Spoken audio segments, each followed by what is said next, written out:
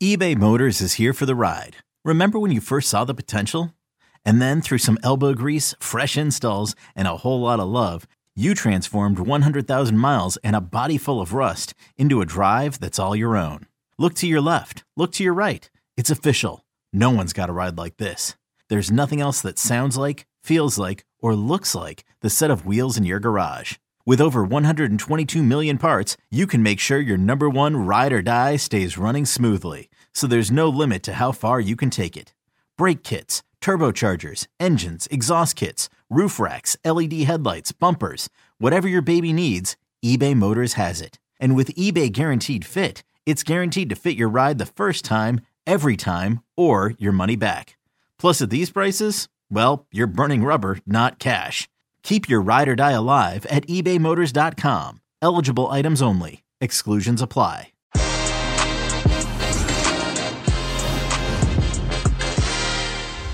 Manchester United traveled to the Emirates for a top 4 6-pointer while Anfield hosts a tale of 2 Merseyside teams.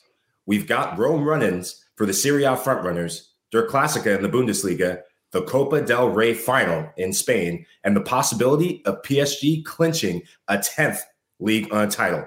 I'm Michael Lahoud alongside Jimmy Conrad and Jonathan Johnson. Que Golazo begins now. Oh, baby, let's get after it. Hey, everybody, I'm back. I just invited myself to the party. What's up, JJ? Great to see you as always. Hey, great to be back with you. And yeah, long time no see, Jimmy. All right, Lahoud, where are we starting, Lahoud? Where are we starting? We're just going to run right into the mixer. Good to see you again. Jimmy, how's the morning going? What are your thoughts on today? How are you feeling? I feel great, as always. I'm excited to talk about Arsenal, Manchester United. I know that Erik ten Hag is probably the worst-kept secret of all time. He's now the official manager of Manchester United. And that dude has a lot of work to do. And I think it's going to start with just the culture of the club. It has nothing to do with on the field, I think at the moment, it's more about can we get an identity? I think that's the biggest issue for Manchester United. When I watched them play against Liverpool, one team has a clear identity. Doesn't matter who plays. They know how they should move within that. I'm talking about Liverpool and Jurgen Klopp. And the other one looks like everybody's pointing fingers and doesn't really know how to move around and where they should go and how they should press. And that is a recipe for disaster. And we have disaster on our hands, Michael Lahoud. But I'm curious as to what JJ has to say about Arsenal, Manchester United. To be honest, I think, players pointing fingers, if United players could have been bothered to even do that in midweek, they probably wouldn't have received the spanking that they did. I'm amazed that Mike Lahoud has managed to dig out a United jersey at home. I thought he would have burned them after what we saw this midweek. Oh, man. Hey, when you're in the hot seat and the host seat, I now feel the banter, and the banter is warm. The banter is real. I don't give up on my team. You don't give up on your team. I still believe, just not right now. I'm excited for this signing. And question for you guys, how do you think he'll fare, Ten Hag becoming the official manager for Manchester United? How do you think he's going to fare in his first season?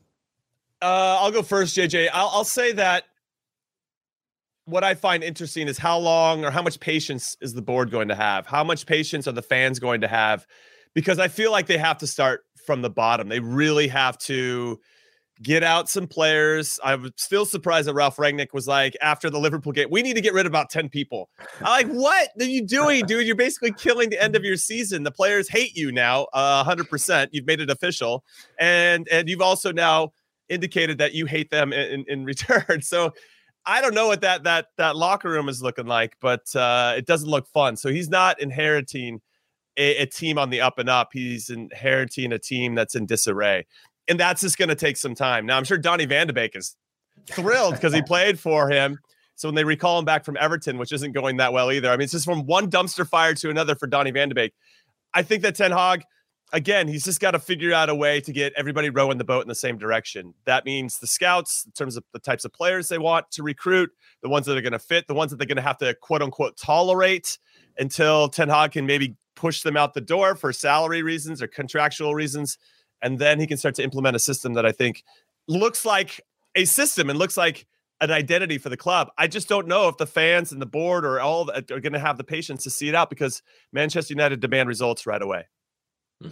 Yeah, I mean, this is, to be honest, it feels like I'm on familiar territory because this is kind of the process that PSG go through every couple of years when they change coach. And obviously, Pochettino won't be the guy doing the rebuild at Old Trafford as many expected. But I think what I'm really curious to see is, first of all, how Ten Hag reacts to being in and around the squad, sort of how the early days of preseason are. Because as much as Rangnick says that there is going to be this mass exodus of players, it's not that simple. It never is. PSG, talk big about, moving on a lot of their dead wood, yet a lot of those players are still around. So it's really up to the new coach, how he comes in, tries to get everybody back on side and at least give everyone a clean slate to start with. Because as much as there is a temptation to absolutely, go through every position in the team, do sort of like a stem and root reform, it's not always that easy to pull off, especially, in just a couple of weeks and months that you have in the summer. It's something that's going to take years.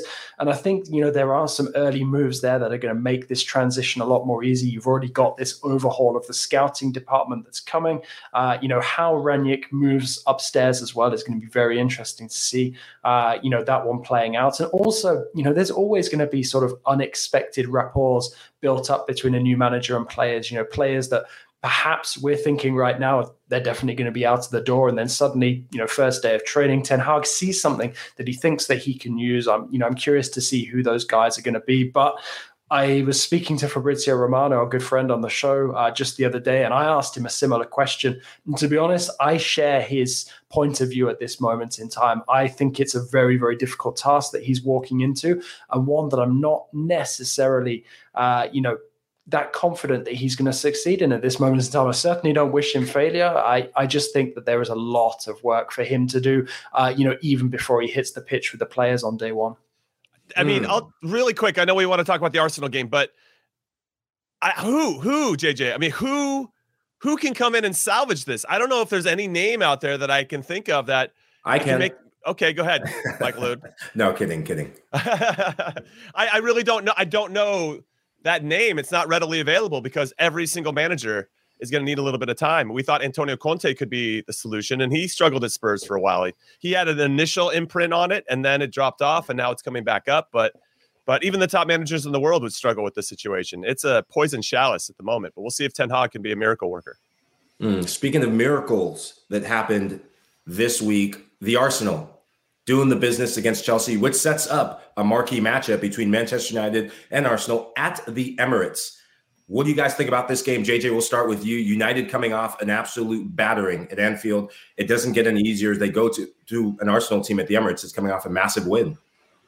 Yeah, absolutely. And I think that, for me, it's difficult to look past Arsenal at this moment in time. There is that bounce, that feel-good factor. They've gone to Chelsea, come away with a very impressive win. And, suddenly things look a bit brighter again. Their hopes of cementing a top four finish, have received a massive boost. And, I feel like we've said this so many times about United in the last couple of weeks. If they're anything but fully focused, and let's face it, they rarely are these days.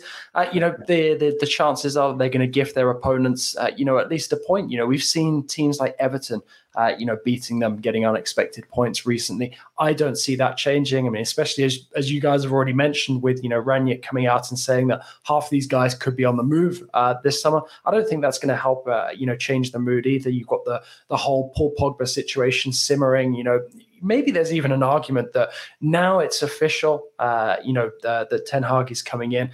Maybe there's even some communication now between Rangnick and Ten Hag where they can start saying this guy's not going to be here next season. Maybe we start using other players so that Ten Hag can actually get a look at some of these guys ahead of time instead of looking at players performing who don't want to be there, who we know are not going to be there beyond this summer. Obviously, a thinly veiled mention of Paul Pogba there. Yeah. I mean, I think he might be headed to Real Madrid, or at least that's the rumors I'm seeing right now, JJ, or even back to Juventus, which would be interesting. I think this could be his last summer, though, and with United, and we'll see how that all plays out. Let's talk about Arsenal, though. What a win. And kind of coinciding with Chelsea self-destructing in this particular season. I know they play West Ham, so that's an interesting time for them to rebound.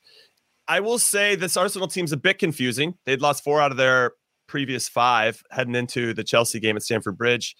they lose, they lose to Brighton, they lose to Crystal Palace, and they go to Stamford Bridge and get a crazy result. And something I think they can kick on and give them some confidence to finish in top four. Mikel Arteta said after the game that was their game in hand. And as you just saw with the table that's up there, both them and Spurs are tied for they're 57 points. Better goal difference for Spurs. They play against each other very, very soon. So that could determine who finishes and gets a spot in the Champions League. And Arteta challenged his team. He basically said before the game, he said this afterwards, if you guys want to be playing in the Champions League next season, you have to show that you can compete against the biggest teams that do play in it regularly. And I think the team really responded to that. And if that's the Arsenal we're going to see for the rest of the season, I think they will get the top four spot. But we'll have to wait and see. I think with regard to United, Cristiano Ronaldo did train after playing against Liverpool.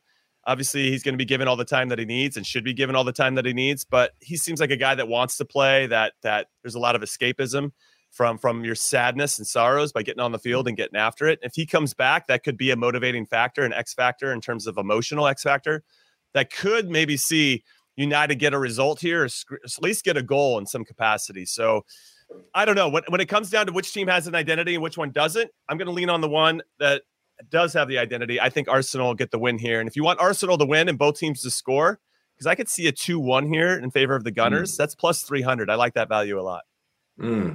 I love your thoughts, fellas. And now let's jump to Liverpool-Everton. But just one thought on that.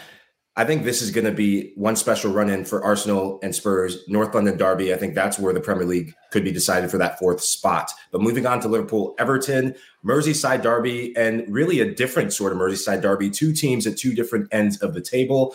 Super Frank and Jurgen Klopp going toe-to-toe, Liverpool-Everton. What are your thoughts going into this one? Liverpool, just a runaway train, freight train. Everton, after United win, looking back to woes as we see it.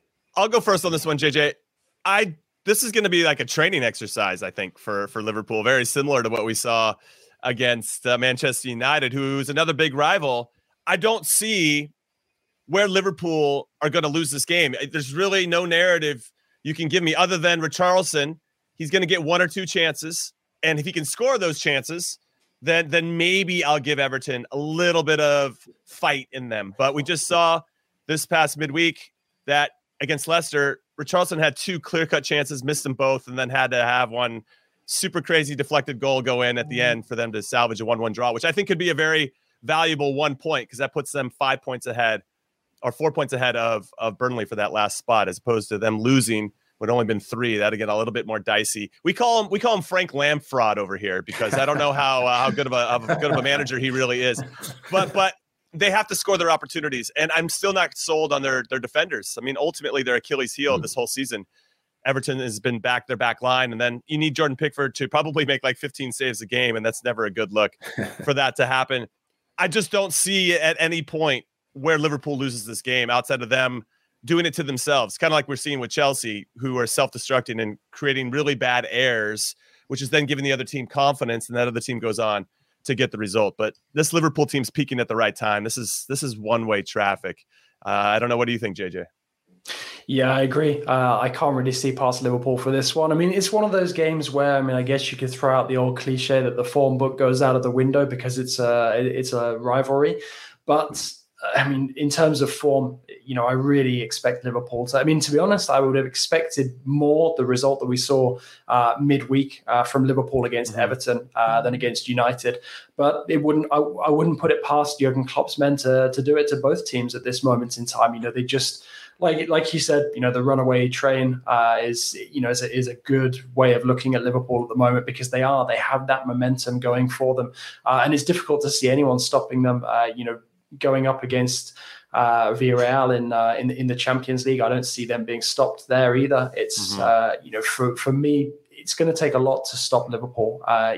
Crushing all who stand in their way between now and the end of the season. But I actually think the thing that could impact this game is actually the match that's going to be played after we finish recording this. We're recording on the Thursday. You've got that clash between Burnley and Southampton in the Premier League. That could really light a fire under Everton. And when we saw them with their backs against the wall, yeah, okay, they were up against a United side with very little left to play for this season. But also at the same time, when they have that sort of desperation, you see teams start to pull performances, pull unexpected results out of the bag. And for Everton to even walk away from this game with a point, that would be a big, big bonus. So I think if Burnley were to win on Thursday, that suddenly puts a lot of pressure on Everton to go out and get that result, put in the sort of performance that their fans need to see from them against Liverpool. Even if they were to go down valiantly, give themselves some hope between now and the end of the season, because right now it would look pretty bleak, especially if Burnley claim all the points against the Saints later. One thing too, Lahoud, I'll jump in and say that's great insight, and that Burnley game will have massive influence, I think, on this game as well. So I love that, JJ. But it's the fact that Liverpool get to host leg one against Villarreal next week. If they had to travel down to Spain for leg one, I could see maybe Jurgen Klopp rotating his squad, feeling like, all right, we're going to have to travel. We have to think about all these things that go in. They've had the benefit. The scheduling gods have looked down upon them, where they had Man United at home, Everton at home, and now they get Villarreal in the first leg of the Champions League semifinals at home. And there's something about it, and we all know this. You sleep at home, you get to sleep in your bed, you get to you're surrounded by incredible support throughout this 10 days, and everybody's got your back, and they're playing well. Who's the incredible support? The cuddly toys in your bed. I'm saying when they walk outside. Hey, you know what? Maybe Trent Alexander-Arnold has a security blanket. I don't even know. Yeah. Something's going right for him, and I don't know. That's a great question. But I would say, just anytime they walk outside the house, I'm sure they're getting a ton of support. Whereas, let's say you were a Manchester United player and you're walking outside your house, probably a different vibe at the moment. So I think the scheduling gods have looked down upon them favorably. Yeah, couldn't agree with you guys more. You definitely have to like Liverpool's odds in this one. Last thought on this, score predictions. Both of you seem really high on the red side of the Merseyside derby. What are your thoughts on how this game's going to finish up? I'll go first. I'm going to say 3-1 Liverpool. And to be honest, I think that shout for an Everton goal is fairly generous. For me, I just can't see Everton doing this one. So I'm going to say 3-1.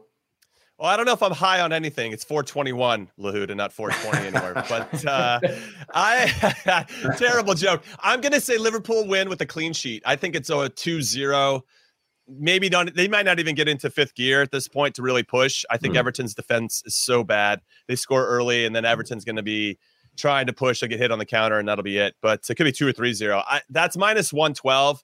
I don't like to swim in the negative waters in the betting world, but that's pretty good value. I just don't see. Outside of Richarlison finishing his 1 or 2 chances, he'll get one. It's just a matter of whether he scores it, and I don't think he's in good confidence right now. Good form. Moving on to another London derby, Chelsea versus the Hammers. It's hammer time from West Ham. Big matchup for the Blues after getting spanked at home against Arsenal, the mighty Arsenal, and West Ham coming off just European glory and putting themselves with a really good chance of winning a European trophy. Going into this game, so many storylines, David Moyes getting the best out of his West Ham team. What do you think of West Ham in this matchup? I mean, I think West Ham right now, they're treading on quite fragile ground because I was happy to see them advance in the Europa League as much as it came at the expense of Lyon, who I did hope would go all the way for the good of French football. I know a lot of people who support West Ham and are absolutely delighted with this European run they're going on at the moment. I feel that they lost a bit of momentum recently in the Premier League in the shake-up for Europe. And I think they're coming into this game against Chelsea at the right time. Chelsea, they seem to have been deflated a little bit of late, just gone out of Europe, now getting absolutely spanked at home against Arsenal. And then, now coming up against West Ham, a local rivalry, and West Ham suddenly have a bit of wind in their sails again, after their exploits in Europe. So for me, I think that this is, great timing really for this match for David Moyes and his players. And I think that West Ham will certainly feel confident or more confident than they did, say, a week or so ago about taking the points here. And even so, I think, still a point at this stage of the season is not completely disastrous for them. Yeah, I agree with JJ. I'd also add that West Ham are 5 points adrift from fourth. and they have played one more game than Arsenal and Tottenham. So it's not looking as good to maybe have that fight. Obviously, every point's going to matter, and they still want to get into the Europa League. Now, they can still get into the Champions League next year if they win the Europa League. They're playing against Eintracht Frankfurt in leg 1 of the semifinals this upcoming week at the London Stadium. So they have that to look forward to as well. This Chelsea team, though, after conceding 4 goals at home for the second consecutive game, it's a crazy stat here. They've conceded as many goals at Stamford Bridge in 2 matches in April as they did from October to March of this season. That's wild. And obviously they have struggled, Chelsea, at home as of late. They've lost 4 out of their last 5 at Stamford Bridge. West Ham have only won 2 out of the last 6 away from home. So it's looking like a draw to me. I actually like the 1-1 here, plus 320. Pretty good value there on the draw because I just don't know which version of Chelsea is going to show up. Thomas Tuchel looks incredibly frustrated. And David Moyes and his crew know that they want to be pretty tight and sharp, right? Because that's going to lead you into having some good confidence and feeling good about your first leg against a upstart Eintracht team that took care of Barcelona over 2 legs. So I could see a draw here. That's me maybe reaching a bit because Chelsea does seem to respond at times, but they seem like, to JJ's point, maybe the wind went out of their sails a little bit when they got knocked out of Europe. I think as well with Chelsea, the sale process now of the club is dragging on a lot, and it's difficult to argue that it's not impacting the players at some level. There's a few players that we know are not going to be there next season, moving on. And there's some players who are perhaps getting close to. Not going to necessarily say their expiry date, but they're no longer in the primes of their careers. And I think that Chelsea, once the sale process is taken care of, they have a lot of tough decisions to make moving forward to the future. And I'm sure Thomas Tuchel is going to want to have a say because he's gotten pretty much the maximum out of this team since his arrival. And I think it's only natural that there was going to be some, downturn in form at some point. We just didn't expect it to come in the fashion that it has arrived with those defeats against the likes of Brentford, Real Madrid, and now obviously Arsenal as well.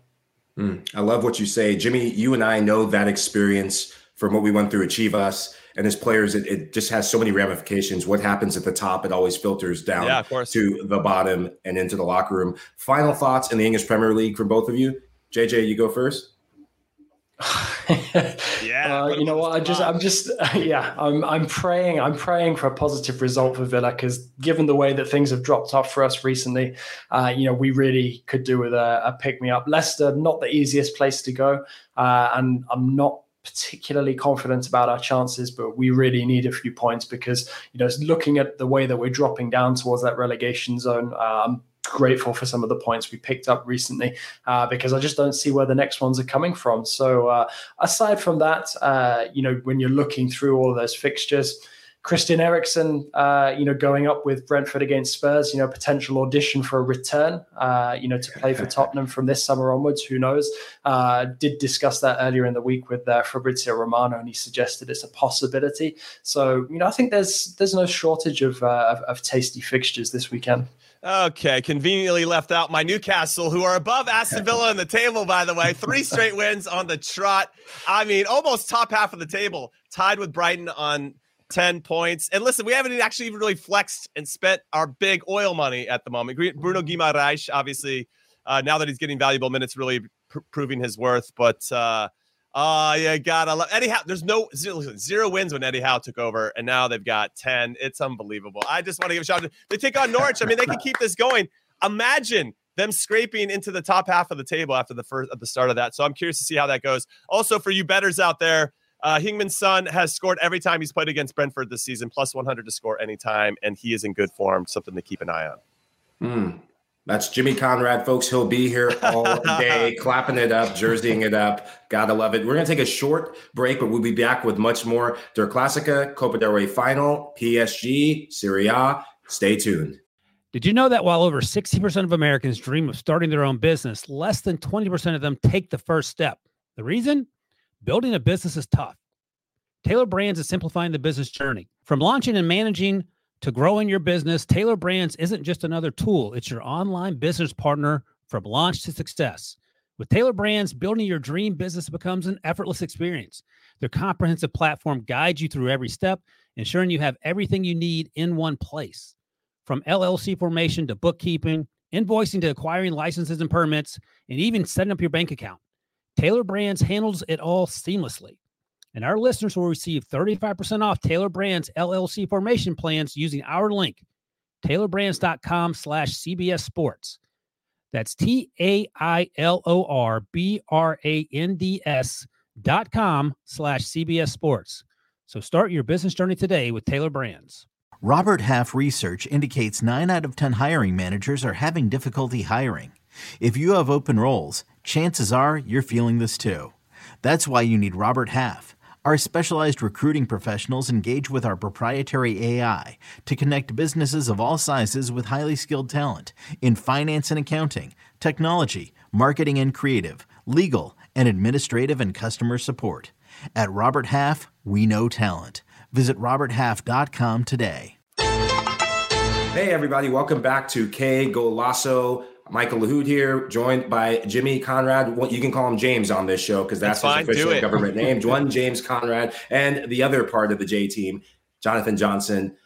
Now let's shift. We talked English Premier League. Let's shift over to Italia, Serie A. Some marquee matchups happening, starting with Inter versus Roma.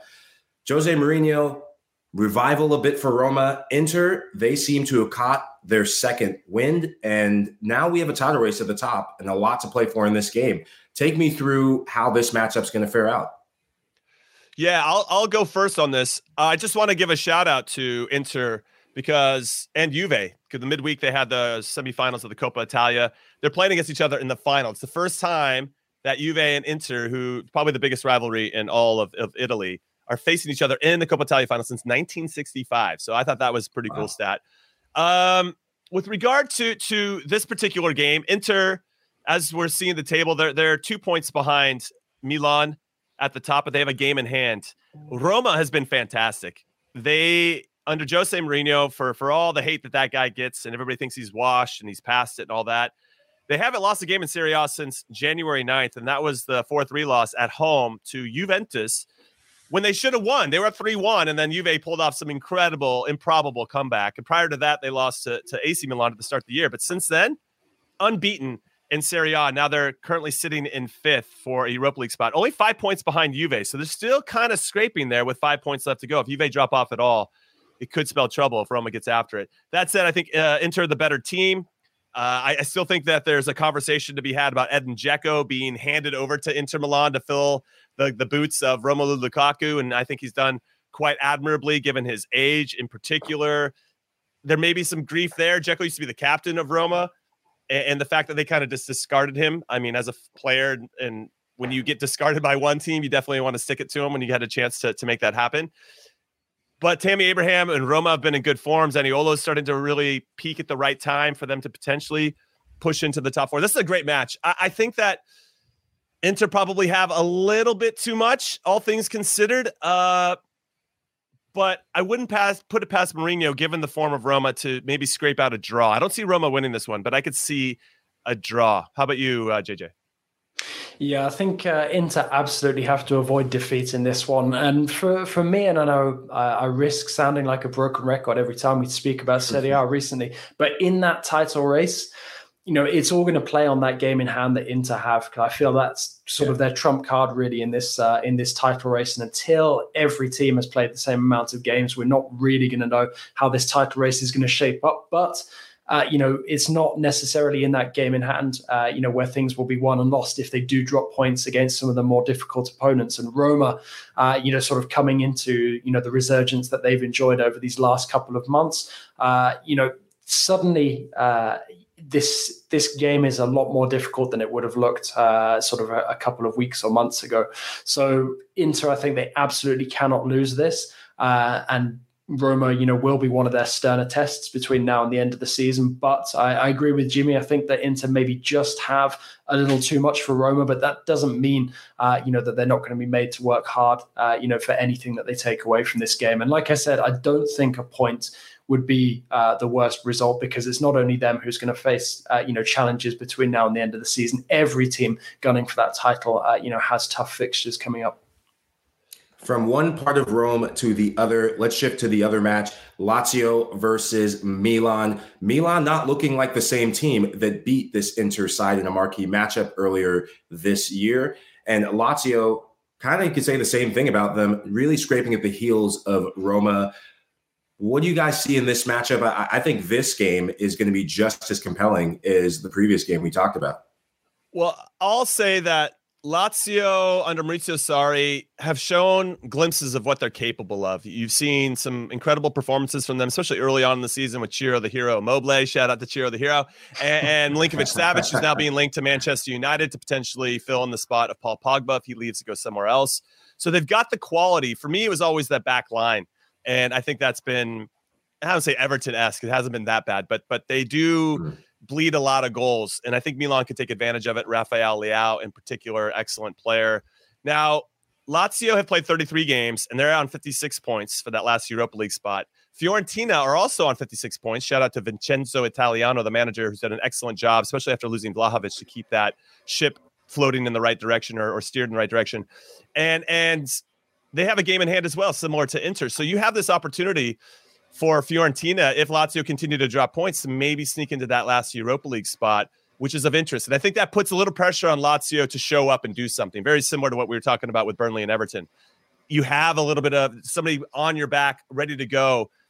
This Milan team, maybe not the best away from home, if I'm not mistaken. Actually, they're tied with Napoli, the best away team in the league. So I'll take that one back. They have 11 wins, 4 draws, and 1 loss away from home. Maybe they feel a little bit better playing away from home and then playing in the San Siro. Maybe the pressure of the home fans can get to teams at times. If you're not, I don't know. I feel like I'm making stuff up at this point. But this Milan team, it has the quality. I just was a little disappointed in how they played against Inter Milan in midweek in the Coppa Italia semifinals, losing 3-0.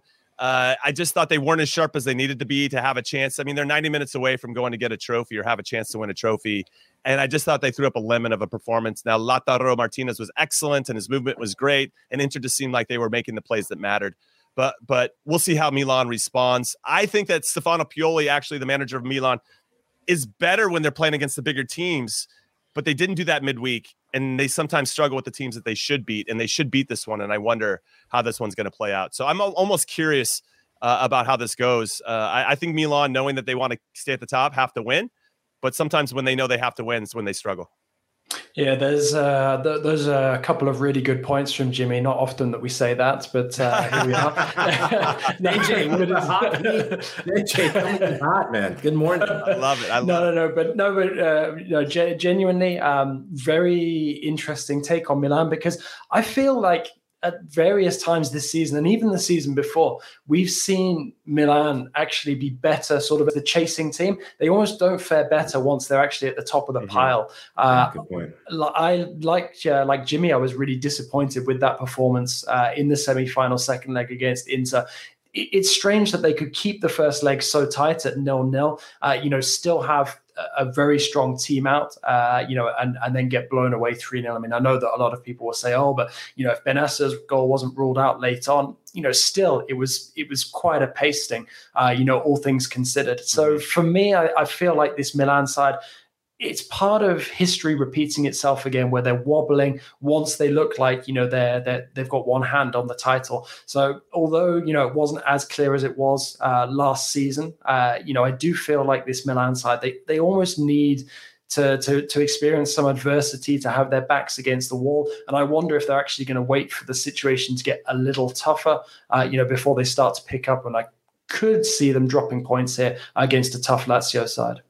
Well, JJ, you talked about adversity. They just got adversity in the form of a drubbing and a backside hiding against their arch rival. So this might be the thing that kickstart them, as you asked for and just said. Let's shift over to Germany. Der Klassiker, Bayern Munich, Borussia Dortmund. Doesn't get any bigger than that in the German Bundesliga.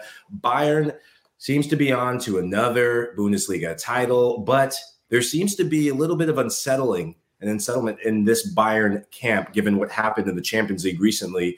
How do you think this Bayern team is going to show up? Jimmy, we'll start with you. I think they're going to show up. If they win this game, they clinch their 10th straight league title. To be able to do it at home against one of your biggest rivals, I think they're going to be up for it and ready to go. I think there's going to be some natural disappointment from getting knocked out of the Champions League in a way and against a team where they probably shouldn't. I think that Julian Nagelsmann, the young manager, has a lot to prove. And I think that they can at times have some naive tactics that don't necessarily go his way. And that's part of the process, right? Not everything is going to go exactly right for a manager of any age, but especially a younger one. Lewandowski has scored at least 2 goals against his former club 8 different times. So I feel like Lewandowski is going to show up in this one. I'll give you a good betting line once we're done kind of chatting about it overall. But when I look at the team that they can put out there, you got Davies on one side, you have potentially Gnabry on the other, and Musiala is starting to get more minutes in midfield under Muller and Goretzka and Kimmich. It's just they have some options. What I'm looking at now is they're going to go into a back 3. We'll see if it's a back 3, back 4. But you have a Dortmund team that when Erling Haaland is feeling it and ready to go, they can score goals at any time, whether he is the one providing the assist or scoring the goal or creating the space, because he dominates so much attention from the other team that his movement alone, if he's making a run into the channel, he's going to probably draw 2 defenders with him. That's going to open up gaps for other players to jump in. And if Marco Reus, when he's healthy, is obviously a top player. If he looks like he's going to start, I wish Gio Reyna was playing in this one because we want him to get as many big game minutes as possible, but he's out for the season.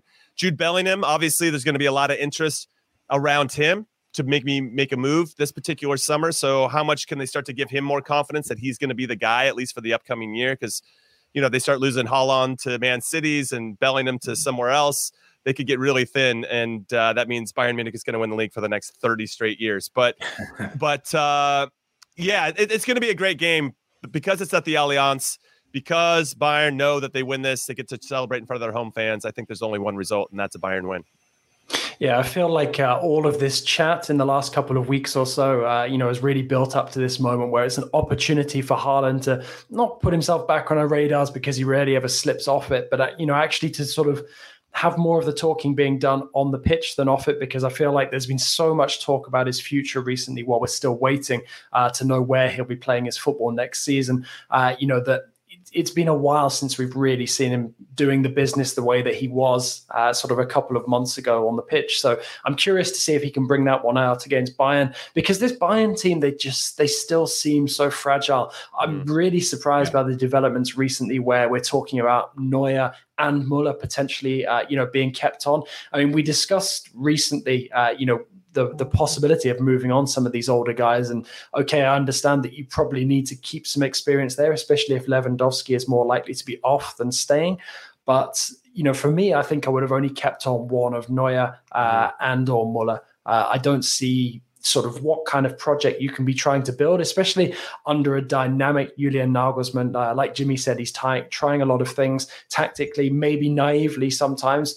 And I think it's just because some of the players in this squad now can't do, what he's asking them to do. They're not dynamic enough. And I think there's certain positions, certainly in the defense, the all French defense. I've said my thoughts about it many times. I just don't think they're good enough, for a team of Bayern's caliber. So yeah, it wouldn't surprise me to see them beat Dortmund, given their record in this fixture and their record in the league as a whole. But also, I think that, if Dortmund really want to give it a go, I think that, it's more likely now than ever that Bayern might crumble and they might actually be able to come away with the result and make Bayern wait that little bit longer for the league title.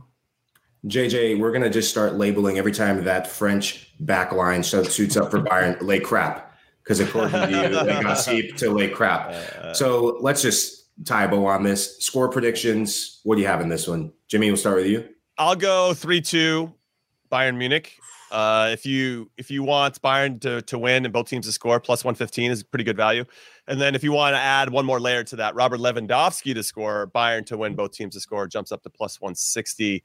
That feels like one of the certainties in life: death, taxes, and Robert Lewandowski scoring. But I think it's going to be a high-scoring affair. I think it's going to be a great game. If you're going to make some time to watch a game this weekend, this would be one of them.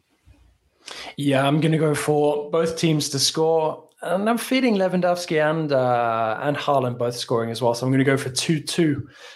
It wouldn't surprise me if one team does come out on top, and more likely Bayern than Dortmund. But I'm going to say 2-2. Lahoud, what about you, man? You've been dodging all these predictions. Leave me out of this, but I'll jump into this one. I'm going for an upset. I think Borussia Dortmund's going to win this one. It's always a high-scoring affair when these two get together. I'm going 3-2. Borussia Dortmund. That's I think that's plus 800 if that hits for you. Man, feeling the heat from your seat all the way from here. Wow. Yep, I'm going to go and just be bold, try to be bold as much as I can. But this one I actually really feel, I think Borussia Dortmund have so much to play for. A lot of players, individual, just contracts and things that could be next year. But we're going to move from bratwurst to paella Valenciana. Nice. Yeah, got to do what you got to do. Valencia going up against Real Betis in this Copa del Rey matchup. Betis shifting out of that top 4 race as of late, and Manuel Pellegrini struggling to get some of that, just that hot start that the team had at the start of the season, struggling to keep pace and keep the team motivated. How do you think he can improve this team going into this matchup? JJ, we'll start with you. Yeah, I've really got my fingers crossed for Betis. Obviously, a special place in my heart for them, and it would be huge for them, to be able to add a title, to their collection, sort of 2 decades on from the last one.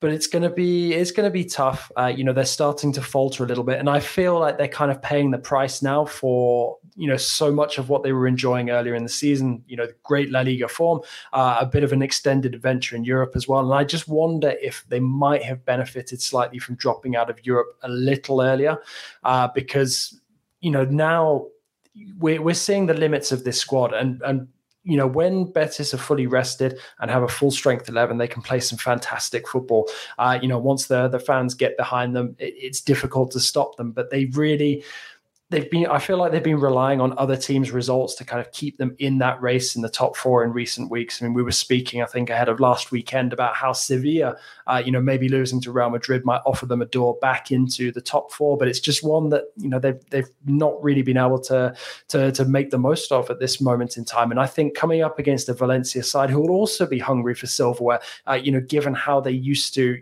sort of be in the running for all of the domestic titles in Spain, whether it's the league, whether it's the cup.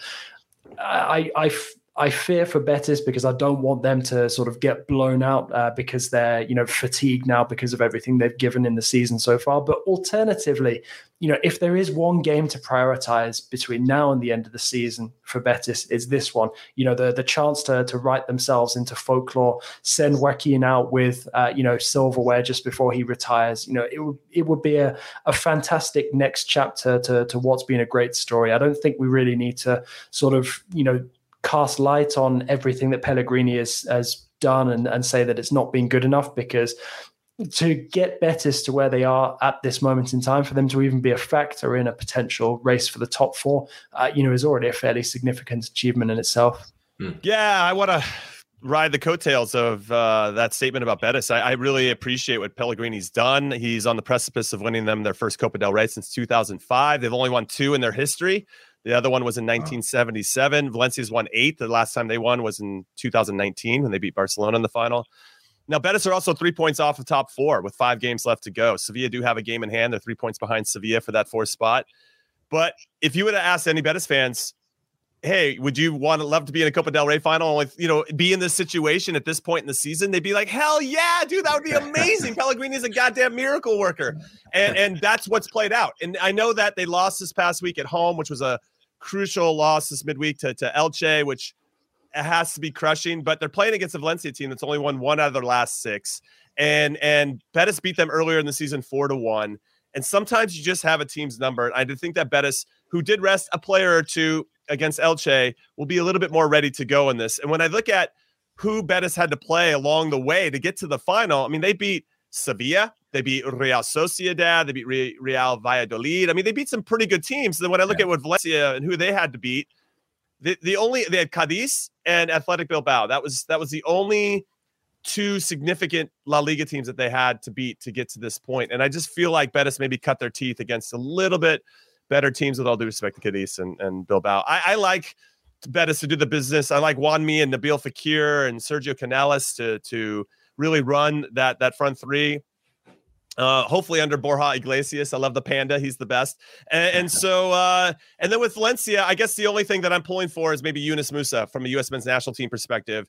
I don't know if he's going to start this one. From what I've seen from projected lineups, it doesn't look like he's going to start, but I'd love for him to be again, very similar to what I was saying about Gio Reyna. We want our younger players to get as much experience in the biggest of games as possible, because that's going to help us when World Cup time rolls around. So I hope Yunus Musah has some type of involvement, a significant involvement in this game. And I guess that would be the number one thing I'm looking for. But I think Betis are going to win this one.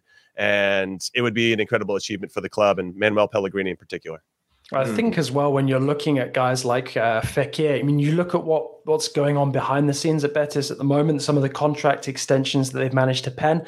This is a squad that's now going to be kept together, sort of for the foreseeable future, at least, for another season. And I think if they've been able to show this campaign, if they manage to get some silverware, to take back to home and, rebuild this summer, add a couple of key pieces, they could really be a force to be reckoned with next season. We've spoken at length about how we expect, the race for the title to be a lot tighter next season, with Atletico Madrid maybe back in better health, Barcelona sort of strong from the very start of the season, as opposed to basically missing half of this campaign, and Real Madrid, how will they rebuild? Because as strong as they've been domestically this season, they are not getting any younger. We don't yet know whether Kylian Mbappe will be part of the rebuild that comes this summer, because that rebuild is coming, whether Real Madrid fans like it or not. So I think Betis, a piece of silverware now would go a long way to positioning them well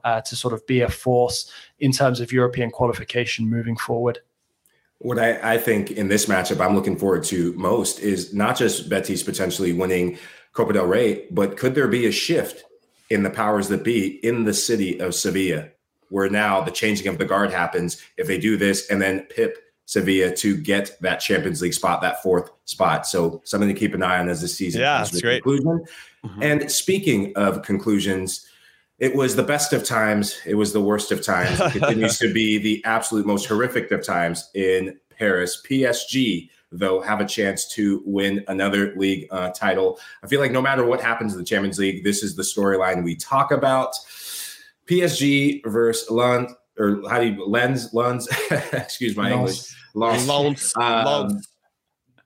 Is there something to talk about? What do you guys see in this, apart from the obvious? PSG winning another title, it's just been calamity in the Champions League. But is there something to celebrate for PSG?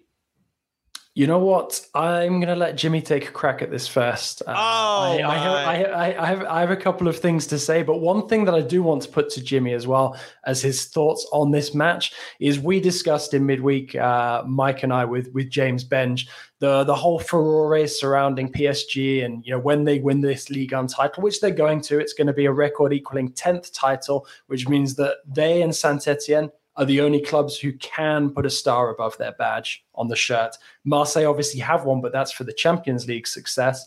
And there's debate over whether PSG should do it or not, because it sounds like they're not going to do it above the badge, but they're going to do it sort of on the sleeve as part of the league badge. So, what do you make of that? We've already had Benji's thoughts, Mike's thoughts, my thoughts. I'm curious to know what Jimmy's are now. I guess I don't know. I guess having it and acknowledging it in a way that maybe isn't as obvious as maybe Marseille and Saint-Etienne do, but I don't mind it on the side. I think that's one way to acknowledge it without putting it right in your face. Maybe if they had won it in a different way, maybe, I don't know. That's a tough one. I have to really kind of think and sit with that, with my smoking pipe and by a fire, and just really contemplate what I want to do, how I want to. Bob Marley playing in the background. Yeah, of course. Got to shout out Bob Marley in my Ajax kit, the one that I'm wearing. But when I think about PSG overall, and this is me now deflecting and not answering that question directly. This is Jimmy the Marseille fan talking as well. Yes. I just wonder what happens. There's been what happens with this team. That's so they're going to have this moment. They're going to celebrate. They're going to beat Lens and they're going to go on to win the Ligue 1 title, an expectation that they clearly have at the start of every season. And they wanted to regain it after losing it to Lille last season. So I guess there was some energy to do that. What happens to this team? I feel like you got to blow them up a little bit. I don't even know if Pochettino is going to be the coach. Are they still going to be owned by the same owners?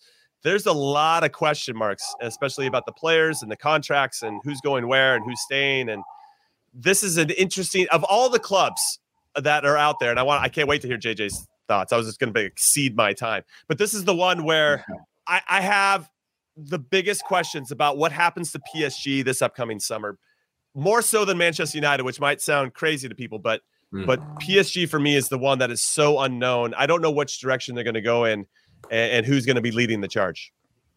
Yeah, I mean, there's some really interesting counter questions from Jimmy.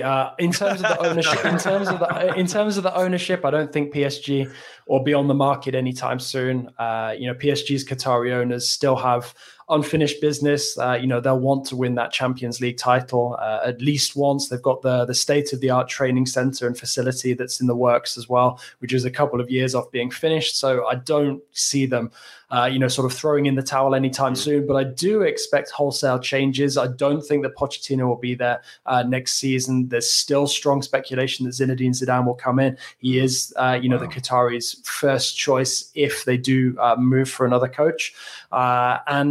Sporting director position as well. Leonardo expected to move on alongside Pochettino and a number of the players. I mean, Sergio Ramos doing his best to beg and plead with PSG for another chance after spending the majority of the season injured, got himself a goal against Angers. I mean, in terms of this game this weekend, they expect, given that PSG only need a draw to secure the title, I think that they will, regardless of the result.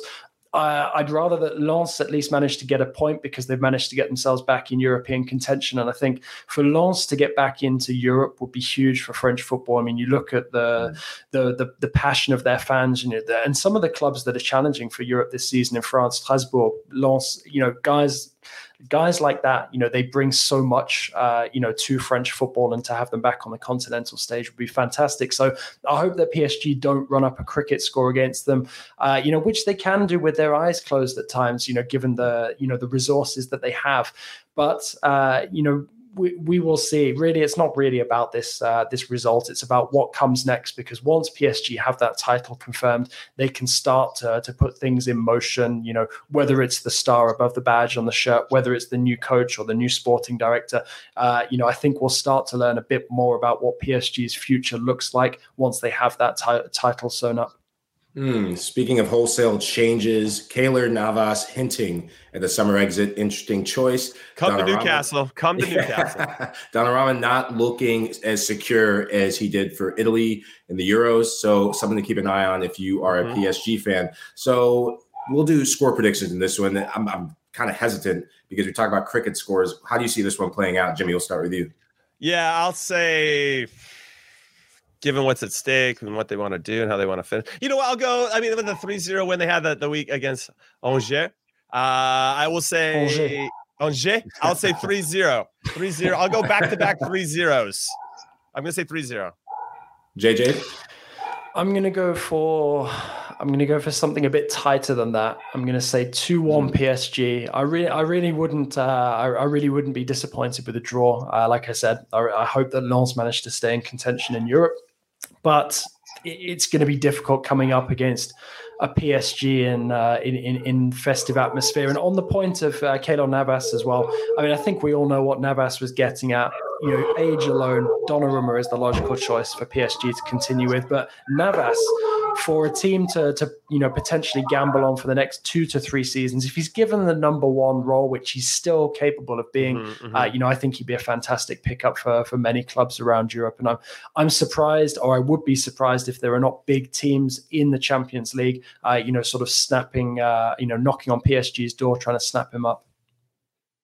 Yeah, I agree with you on that. I still think it's going to be 3-0, JJ.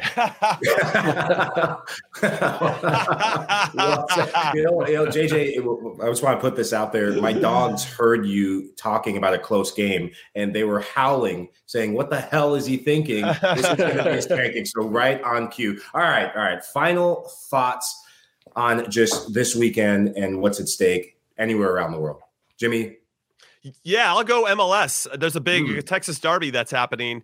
We got FC Dallas taking on the Houston Dynamo. Both of those teams survived the Open Cup. There's been a couple MLS teams that got knocked out of the U.S. Open Cup this midweek, which has been exciting to see. That's why we love the Cup competition, when the smaller teams have a chance to knock off the big teams. But and Austin, the other Texas team, did get knocked out by San Antonio. And Mike, you know all about that, which is a little unfortunate. But I will say that Dallas versus Houston Dynamo is a good one. They're both unbeaten in their last 6. They both are starting to find their identities under new coaches. And not only that, Dynamo will take on Austin FC the following week. So they've got back-to-back Texas derbies. FC Dallas will have Houston, and they play Sporting Kansas City, who, even when I was at Kansas City playing against Dallas, was one of our big rivals at that time. So a couple big rivalry games for the Texas teams, and I'm curious to see how they play and respond to some big ones coming up. Well, for me, I've got 2 things. One, well, finish in France, and that's that the news that Stéphanie Frappart has been elected to be the referee for this season's Coupe de France final. It'll be the first time a female has overseen a game there, so massive round of applause for her. Second, okay, fantastic applause. Yep. Thanks, guys. That's great. No, Second, and I wanted to actually throw this into our Italian chat, but seeing as we missed it, I'll come back to it. Have we been paying attention to Salernitana at the bottom of the table recently? Suddenly, out of nowhere, within they actually now have a shout at surviving. It's crazy. On 22 points with Genoa, Venezia. I mean, I know that, there's still 6 points off of Cagliari, but suddenly if they manage to pick up a few more points, that unthinkable survival, could actually come into being, which I found fairly interesting. I mean, they've been useless up until recently, and you do wonder if too much damage has been done. But 6 points on the bounce is with a game in hand, pretty good going. Yeah. With a game in hand, and they play Cagliari at home, May 1st. No, excuse me, May 8th. Now I'm like tuned into it. Thank you for bringing that to my attention, JJ. This is why JJ is on. That's why he's here. That's why he's here. No, guys, thank you for getting up early. No, JJ, you have us beat by hours and beat by. I like to think that I'm up. I like to think that I'm up before 5 in the afternoon. Hey, you never know. I sometimes question what Benj is doing over in London, but that's for another time. It's all that Premier League football. It's all that Premier League football putting him to sleep. Yeah. Oh, geez, you watch Manchester United long enough, you'll be asleep as well. No, thank you both for being on the show. I'm Michael Lahoud. Jimmy Conrad, thank you very much as always. Love the shirt. JJ, pleasure being on with you. So glad that we sorted out what to do with the star for PSG. If you enjoyed this show, thank you for listening or watching. Follow Kay Galasso on Twitter at Kay Galasso Pod. Subscribe to Kay Galasso on YouTube and follow Kay Galasso wherever you get podcasts. If you like the show, leave us a rating, a review. Until next time, ciao.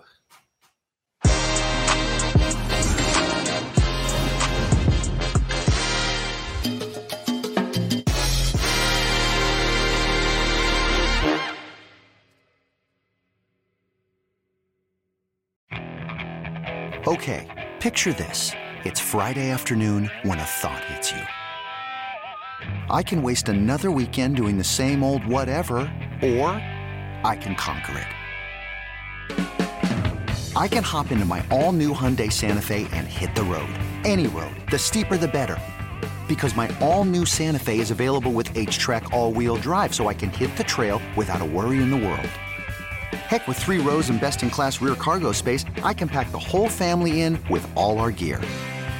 We've got available dual wireless charging for our phones, so we'll never lose touch with civilization, and we won't lose touch with the primordial power of Mother Earth.